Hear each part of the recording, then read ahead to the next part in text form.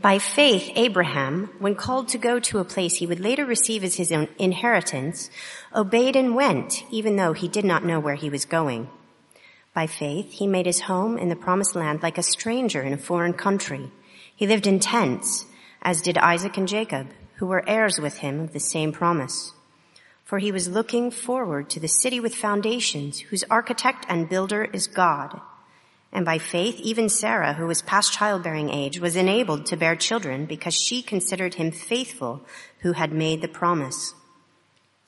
And so, from this one man, and he as good as dead, came descendants as numerous as the stars in the sky and as countless as the sand on the seashore. All these people were still living by faith when they died. They did not receive the things promised. They only saw them and welcomed them from a distance, admitting that they were foreigners and strangers on earth. People who say such things show that they are looking for a country of their own. If they had been thinking of the country they had left, they would have had opportunity to return. Instead, they were longing for a better country, a heavenly one. Therefore, God is not ashamed to be called their God, for he has prepared a city for them. By faith, Abraham, when God tested him, offered Isaac as a sacrifice. He who had embraced the promises was about to sacrifice his one and only son, even though God had said to him, "It is through Isaac that your offspring will be reckoned." Abraham reasoned that God could even raise the dead, and so in a manner of speaking, he did receive Isaac back from the dead. By faith, Isaac blessed Jacob and Esau in regard to their future. By faith, Jacob, when he was dying, blessed each of Joseph's sons and worshipped as he leaned on top of his staff. By faith, Joseph, when his end was near, spoke about the exodus of the Israelites from Egypt and gave instructions concerning the burial of his bones. This is the word of the Lord. Christy, thank you. Good morning. If we've not met, my name is Matt Fuller. They call me senior minister here. It'd be lovely to meet you afterwards. Let me lead us in prayer as we look at Hebrews 11 together.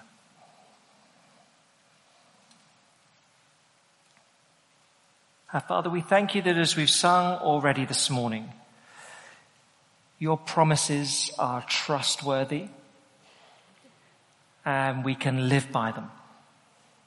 Would you grow that, begin to help us understand how that can be, strengthen our resolve in the promises of your word this morning, we ask. In Jesus' name, amen. One of my best friends is a man called Jody. That's a girl's name. But no one really laughs at him because he is a colonel in the British Army and also built like a buffalo. He's got this absolutely phenomenal strength, etc. So you wouldn't sort of laugh in his face were you told that that's his name. Now, a few years ago, he was posted to command British forces in Brunei. Obviously, we have a regiment based out there, imperial reasons, in times gone by. But it was not his regiment. And so he somewhat parachuted in because there were one or two problems and stuff needed to be sorted out, and he was the man designed to troubleshoot and was sent in. Now this caused quite a stink amongst the 700 or so on the base. Well, who's this Dave? Who's this Colonel Davies? Who is he? He's not our man. He's not our regiment. Who's he? Did anyone know him? Well, why are we getting one of our own? And there was quite a lot of mumbling and discontent about it. He arrived, sort of engaged briefly with the officers, and then was presented to all the troops. And so the 2IC stood up and said, quite brazenly, I mean, it's a plain-speaking world somewhat, the army, said, "Now some of you have been very unhappy about the appointment of Colonel Davies. Not many of you men would know him. I don't know him, really. I don't know him very well. I've met him briefly. But here's what I do know about him. In the last few years, 450 British soldiers have been killed in Afghanistan. Colonel Davies has led 3 tours to Afghanistan, but involved in some significant firefights for which he is admirably decorated. But what you need to know is he has never lost a single man on any of those tours. Any questions?"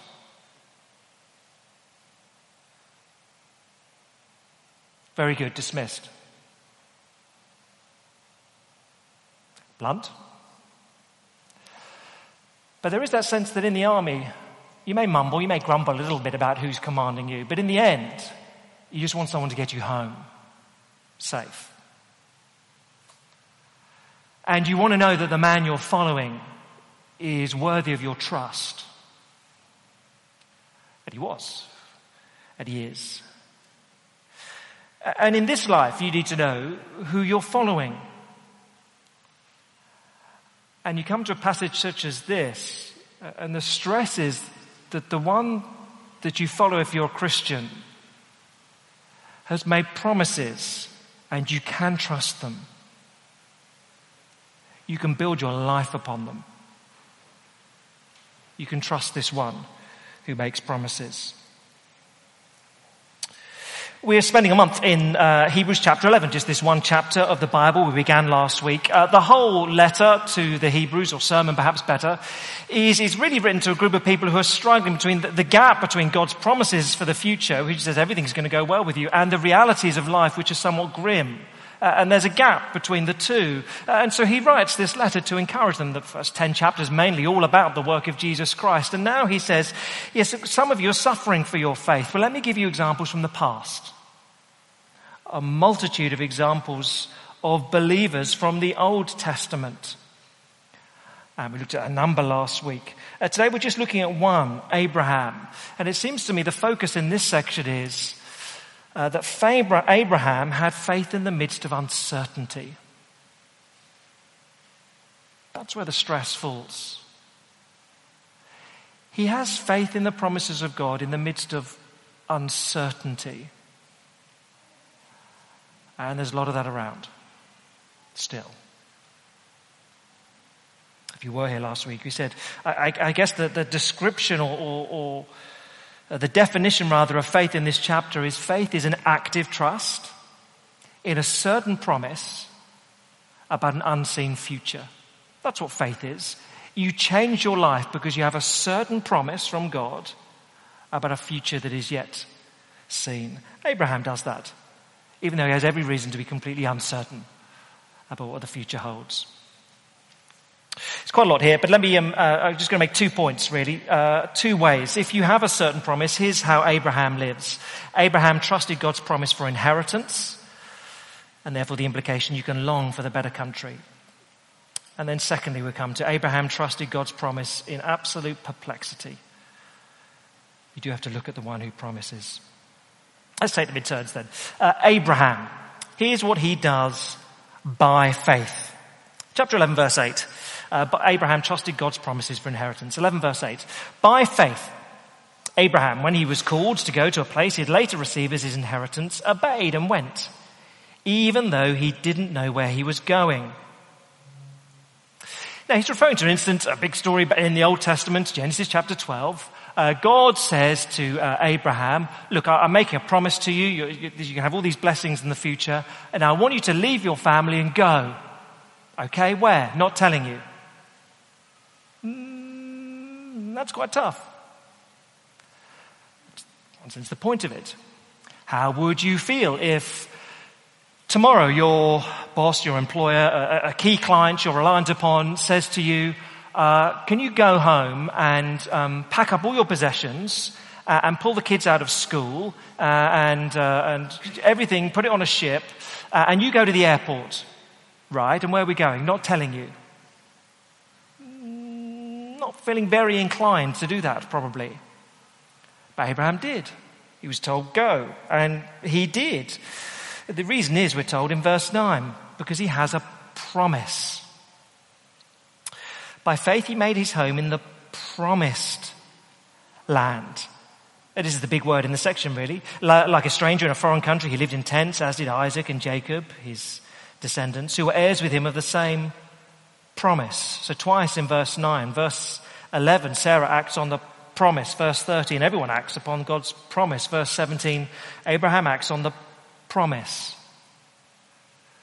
So God says to him, go. Where? I'm not telling you. Why? Because I've promised you that when you get there, you'll receive extraordinary blessing. And he does. And so verse 10, he was looking forward to the city without foundations. Talking about heaven.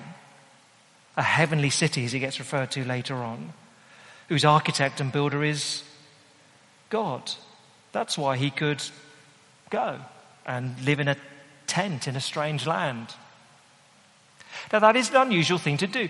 A family I know last summer, they got a very nice 4-bedroom house. A family of 4 of them. It's amply spacious and it's a delightful house for them to live in. But last summer, for a couple of months, they moved out and decided to live in a tent in their garden. That's eccentric. In some countries of the world, that might be pleasant. In the UK, that's eccentric. To spend 2 months living in a tent. Why would you do that? Oh, they were having an extension put on and some building work done in the house, and they just thought, you know what, we're getting out of all the dust. We'll just let them make dust, and we'll just have this big old tent in the garden, and then we'll move back in. Oh, okay. That's just unusual. Not wildly eccentric, I guess, to do that. Because they knew they had something better. They were happy to be in a tent for a little while in order to have something better. That's Abraham. God says, go, live in a tent. Why? Because there's something better ahead of you. Oh, okay. Okay, we can do that. So by faith, Abraham went. Then we turn to Sarah, verse 11.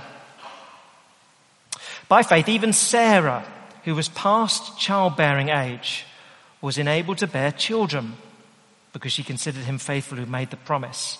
Sarah was 90 when she had her first child. That's not normal. It wasn't some sort of ancient Viagra, we're told. What produces the goods is faith. And again, there's nothing magical about that. It's just trusting God's promise. God said to Abraham, look, Abraham, I know you're 100 and I know your wife is 90, but within the next year you'll have a child.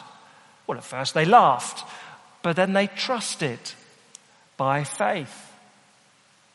Now, this is unusual. You can imagine at the time them telling their friends it's Abraham's 100th birthday, and everyone gathers together, all the friends. There aren't really many family, no natural children, but all the friends gather together and it's Abraham's 100th birthday, and he blows out his cake. And what did you wish for, Abraham? Well, I tell you what I'm wishing for, a child, but we know we're going to have one. You're 100, Abraham. She's 90. Yeah, we're going to have a child. Now, the author says, look, I know it's unlikely, verse 12, so from this one man, and he as good as dead. And yet God had promised they'd have a child. And so came descendants as numerous as the stars in the sky, as countless as the sand on the seashore. Because God has promised, so it happens. And so you get the implications for you and for me in verses really 13 to 16. We too want to long for the better country. All these people, verse 13, that's Abraham's descendants. All these people were still living by faith when they died. They didn't receive the things promised. They only saw them and welcomed them from a distance, admitting they were foreigners and strangers on earth. People who say such things show they're looking for a country of their own. All these people, by faith, well, the striking thing is they never got what they were promised. Verse 13. They never got to this promised land that awaited the future. But let me suggest that the lesson for you and me is this world is only penultimate. There is a world to come, heaven, that the human race really calls home. And yet the problem is, one of the most common problems in life, in the Christian life, or not, or just life generally, is that we try to grasp in this world hold of everything that, in one sense, awaits us in the next. So we think we can build heaven on earth, even though it awaits us in the next. And the problem is that, well, it's only ever going to produce disappointment. That's why people do get ground down. It's why people do have the midlife crisis, because you get to your, whatever it is, 40s, 50 and think, oh right, I had all these dreams and here I am, and I haven't set the world on fire. Oh.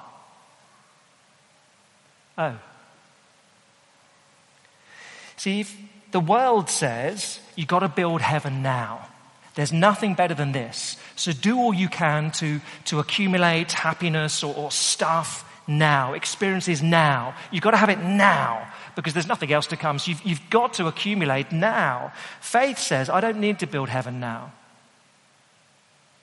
because it's to come. So in this life, I can serve others.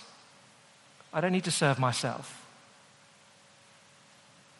I await heaven so I can give my life to others now.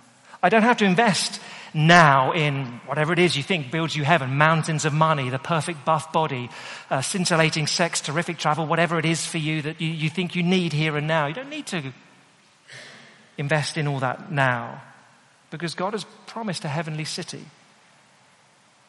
But if you lose a transcendent God and his promises for the future, you have to try and build heaven now. There's nothing else. And you can have a good go at that. And sometimes it seems like it's working. But there's always disappointment at some point. I personally didn't grow up in a Christian family. Wasn't particularly angry, secular, was just sort of there, who cares about anything out there, about issues of faith. But I became a Christian in my early 20s, and the rest of my family are not. My father was always particularly hostile. He didn't like it. He thought it caused some sort of gulf between us in some senses. And God was certainly, in his view, something he didn't need. Age 80, he contracted cancer. His last couple of years were very painful. But in one sense, he was still okay. He said, look, I've lived a good life. I've enjoyed my life. And my mum was 10 years younger than him. I've set your mother up. She'll have another decade or plus on me. And I'm going, but I'm okay. I'm content. I've lived a good life. And I've set her up for the next decade or plus. 6 weeks before my father died, he was told my mother had terminal cancer and it broke him.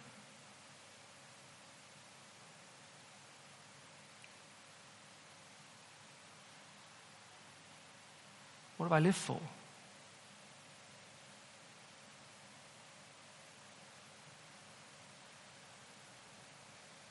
I've accumulated this stuff for... It's a lovely pension pot, but... Well, even the kids don't get that because it...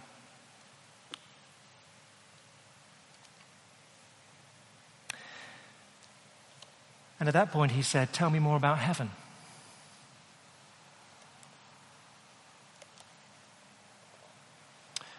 Because at some point, this world, you realize it's not enough. And you do need to long for the better country, like these people did. This world is not home. Verse 15, what else? If they'd been thinking of the country they'd left these people, they'd have had opportunity to return. Instead, they were longing for a better country, a heavenly country. It's not that they wanted to kept looking backwards. These people traveling through the deserts in their tents. They will keep looking backwards. What was life like before? Look, if you're a Christian here today, you know that's quite easy to do, to look backwards.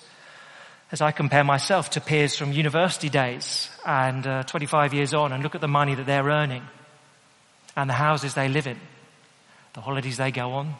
I could look around and think, I'm sure I was brighter than him 25 years ago. Oh, right. It's quite easy to look back and think, what have I done? And Simon and Lucy will know that at points. Sometimes you feel it most acutely for your children. Oh, right. I can't quite offer the same things to my kids that... Sometimes you feel that way and you look back. But verse 16, these early believers... They looked forward. They looked forward. And we're told, therefore, verse 16, therefore God is not ashamed to be called their God, for he has prepared a city for them. It's a very striking sentence that God would say about a follower in him. I guess by implication, there are moments when God looks down from heaven and says, I'm a little bit embarrassed by those Christians over there because they call themselves my followers, but they just try and build heaven on earth. And I'm a bit embarrassed that they've got my name, because they don't live as if they're trusting me. It's a bit embarrassing, that group of Christians over there. But by contrast, there are many God looks down upon and says, I'm not ashamed of them. I'm proud of them. That's a lovely thought, isn't it? That God looks down and says, I don't know, I am proud of Simon Dixon. I am proud of Lucy Dixon. God willing, I'm proud of Florence Dixon. That's a lovely thing that God would say. So long for the better country, like these early believers did. Abraham trusted God's promise. Sarah trusted God's promise for their future, for their inheritance. Long for this better country. I wonder if you've heard the story of Charles Dutton. Charles Dutton was born in, some will know it, Charles Dutton was born in Baltimore in the States. Age 17, he got into a fight. It ended up with him committing manslaughter. He spent the next 7 years in prison for committing the manslaughter. And yet he made a resolution in prison to be different. And so he completed his high school education. He completed a college degree during his years in prison. He left and earned a master's in drama from Yale. He went to Broadway and was a very successful actor. He won 2 Tonys on the stage at Broadway, then went into TV work, won 2 Emmys for his telework, and he's still at work, directs a miniseries for HBO and makes a lot of money doing that. But I read an interview with him, and he was asked it was just after he got his first Tony Award, he was asked, how have you managed to make such a remarkable transition from prison inmate to successful actor? His response, unlike the other prisoners, I never decorated the walls of my cell.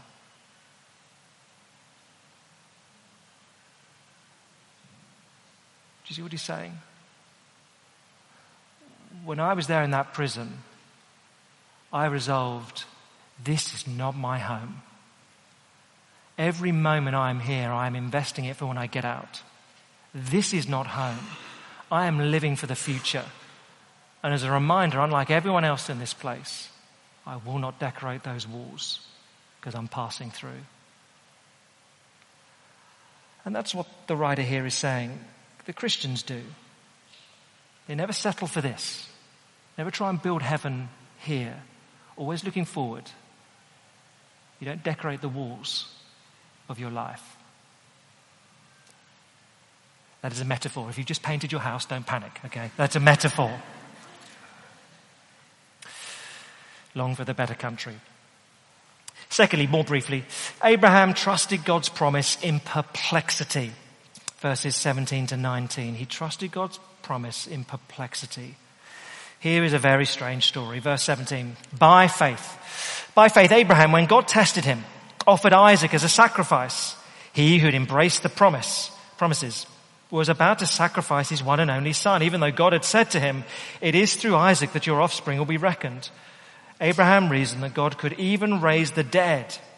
And so, in a manner of speaking, he did receive Isaac back from the dead. This is a very bizarre story. I have to say, in the book of Genesis, chapter 22, God had promised Abraham that he'd have a son with his wife Sarah. And that son, Isaac, through Isaac, he'd have thousands and thousands of descendants. That was the promise given to Abraham. And he had to wait till he was 100 and Sarah was 90, but they had the child Isaac. It was fantastic.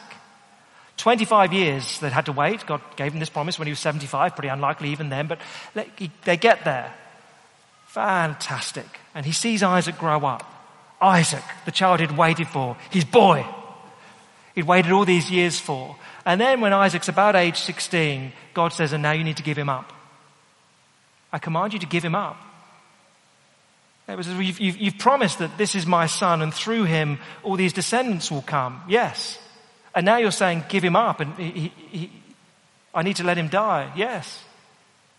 But the promise and the command, how do they work together? What Abraham thought to himself, verse 19, Abraham reasoned that God could even raise the dead. And so in a manner of speaking, he did receive Isaac back from death. In the end, Isaac didn't have to die. Oh, look, I've got a promise from God, and yet God says this son of mine's got to die. Oh, how do those fit together? Oh, I don't know. That's your problem, God. You can do anything. You can raise the dead. I'm just going to trust you. That's your issue. I'm just going to get on with the work of obeying it. I'm not saying it was easy. But that's how Abraham thinks. But I guess the point here is that sometimes trusting God's promises is very hard.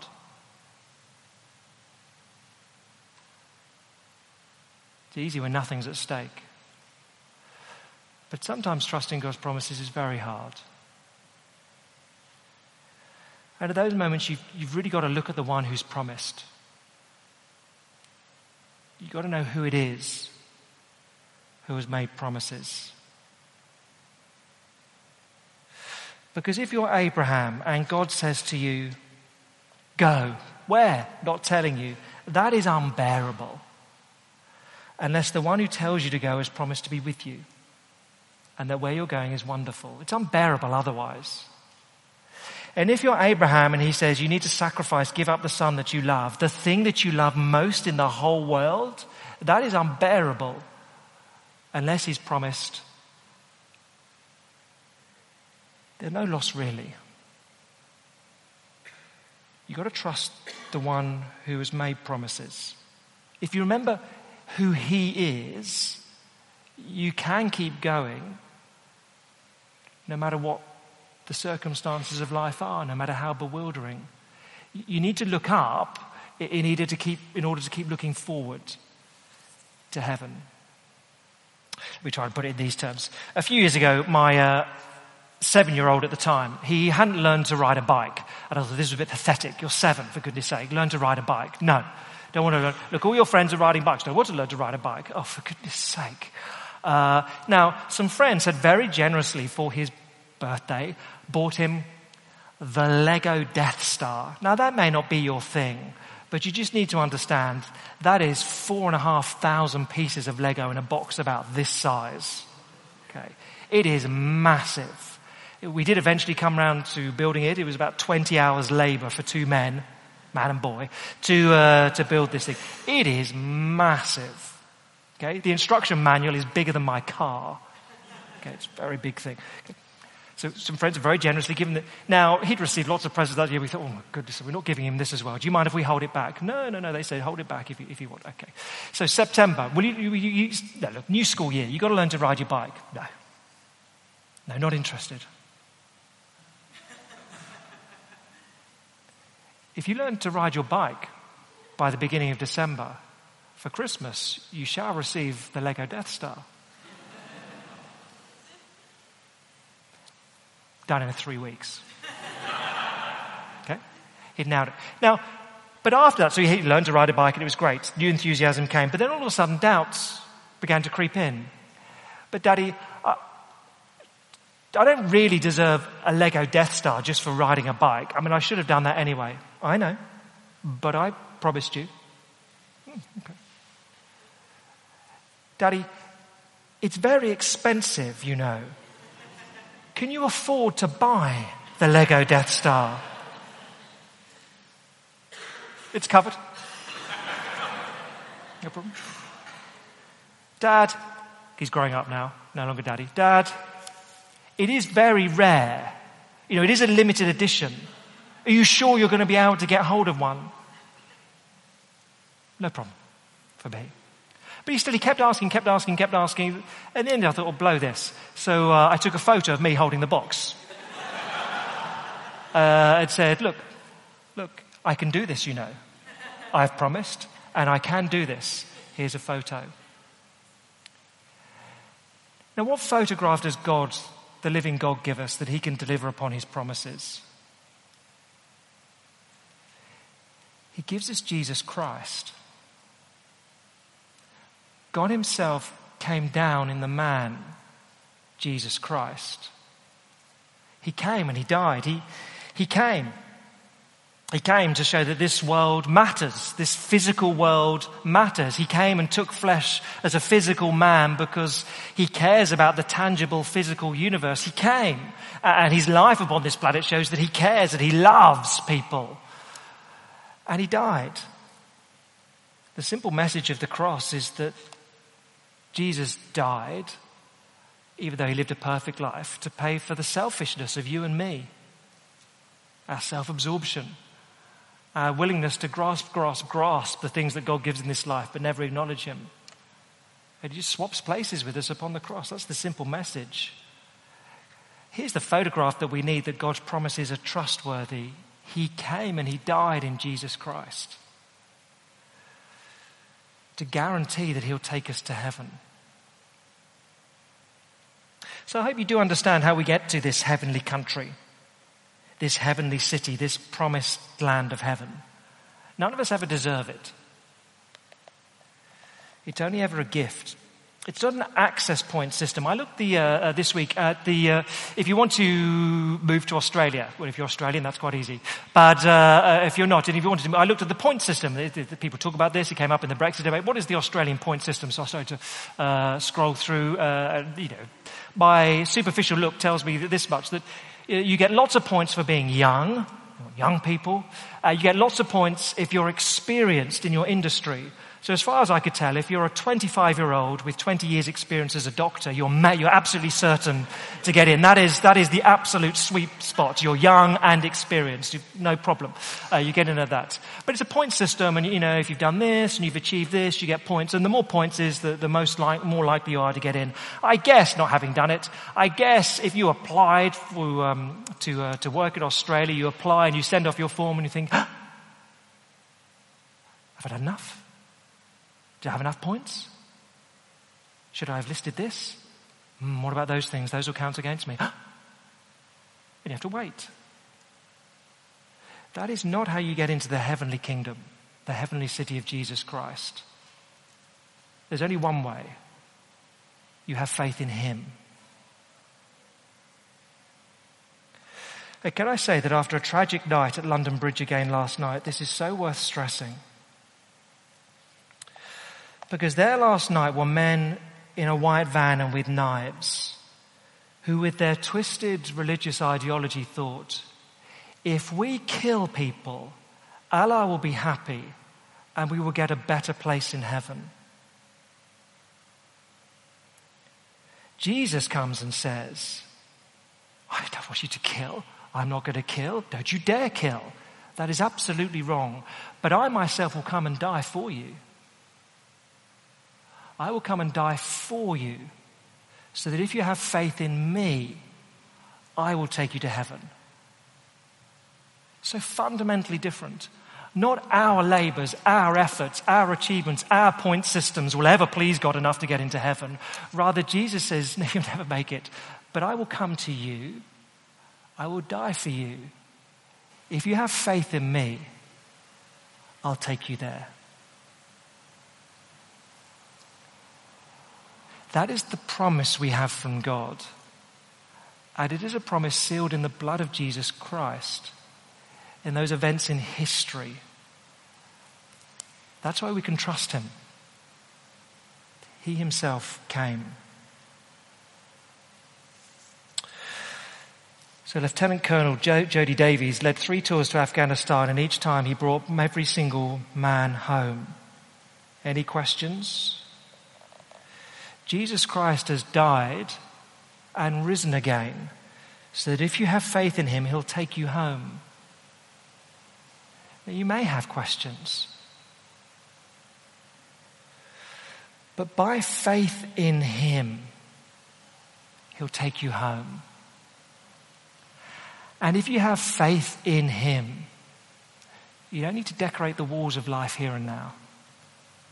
You can sit lightly to all the good things here and now. You can enjoy them, but you don't try and build heaven on them here and now. You don't need to decorate the walls. You look up at the one who's promised, which means you can look forward to the place he's promised. You don't need to decorate life here and now, which means that by faith, well, you can do extraordinary things if you trust in this Jesus. Let me lead us in prayer together.